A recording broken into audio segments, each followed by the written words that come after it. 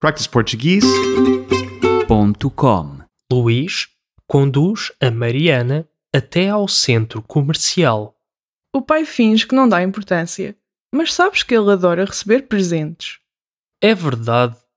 Vê-se na cara dele quando abre os embrulhos. Lembras-te do ano passado? Quase rasgou a capa do livro. Os irmãos riem e decidem o que vão oferecer aos pais no Natal.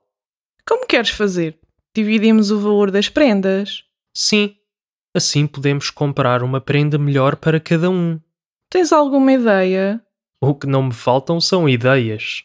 Tu não existes. Vamos lá. Confiantes nas suas escolhas, Luís e Mariana regressam a casa, ansiosos por ver as caras dos pais no momento da troca de prendas. practiceportuguese.com